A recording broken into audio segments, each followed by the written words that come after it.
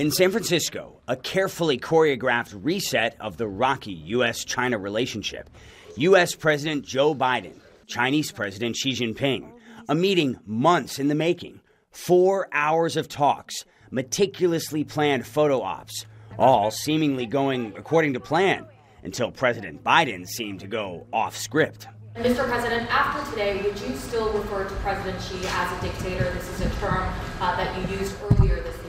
Well, look, he is. I mean, he's a dictator in the sense that he is the guy who runs a country that is a communist country that is based on a form of government totally different than ours.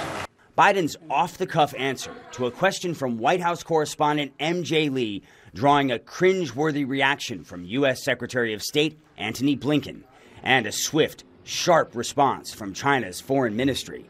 This is extremely erroneous. It is an irresponsible political maneuver which China firmly opposes. Beijing had a similar reply back in June, when Biden called his Chinese counterpart a dictator at a California fundraiser. On the streets of Beijing, this man seems to agree with Biden's description. One-party system, to be honest and open, that is a dictatorship. Something he says keeps China stable, putting a positive spin on Biden's definition of the word. Beijing's communist rulers have long argued stability makes their system superior to Western democracies. They never, ever use the word dictator.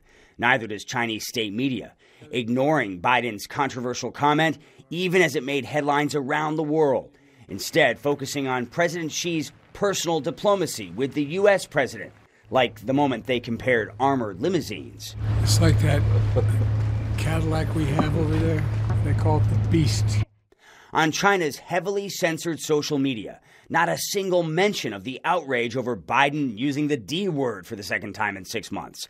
The Chinese government takes that word very personally, blasting Germany's foreign minister for similar comments in September.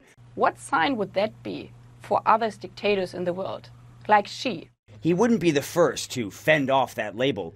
Listen to this exchange on 60 Minutes between Mike Wallace and Xi's predecessor, Jiang Zemin. You are the last major communist dictatorship in the world. You mean I'm dictatorship? Am I wrong? Of course.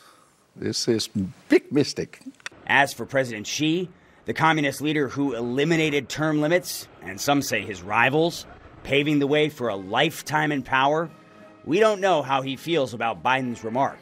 Unlike the U.S. president, Xi never has to answer unscripted questions.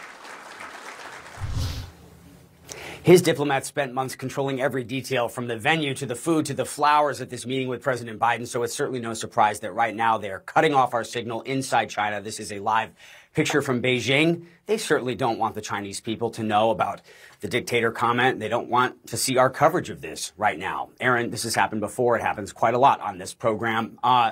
One barometer, perhaps, of how this actually went might be whether President Xi follows through on a comment he made yesterday when he said that the resumption of panda diplomacy is on the table. You know, China hasn't granted any new panda loans to the U.S. for some 20 years. That might be changing.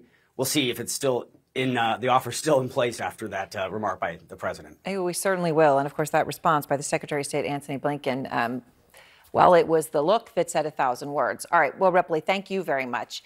And I want to go now to Sarah Lande. She has had an unexpected quarter-century-long friendship with the Chinese president, Xi Jinping. They first met in 1985. There they are. Lande was hosting a dinner at her home in Iowa, and she had a green bean casserole with Xi Jinping. Now, Xi at the time was 31 years old. He was a rising political star in the Communist Party, and he went to Iowa to see how Americans farmed. Lande was the head of a volunteer organization called Sister States, which had been just founded that year to connect Iowans to the rest of the world.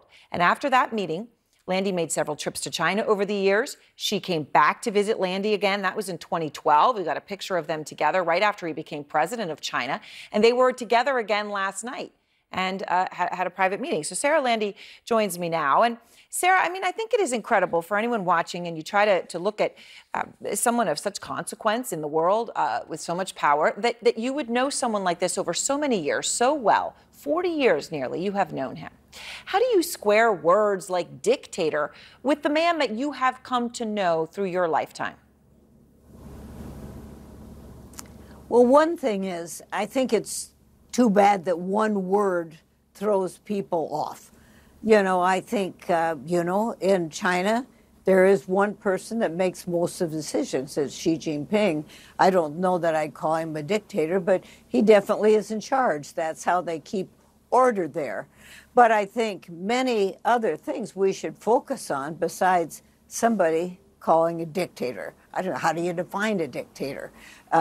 He believes he needs to keep control over lots of his people in order to keep the peace and security and bring them up as equal. It's not the way we believe in the United States.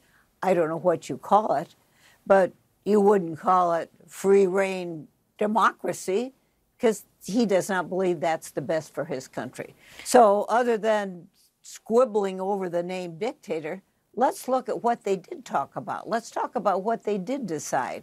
Maybe to have more airlines going back and forth, maybe more people-to-people exchanges, having teams look into fentanyl and all the other things they're going.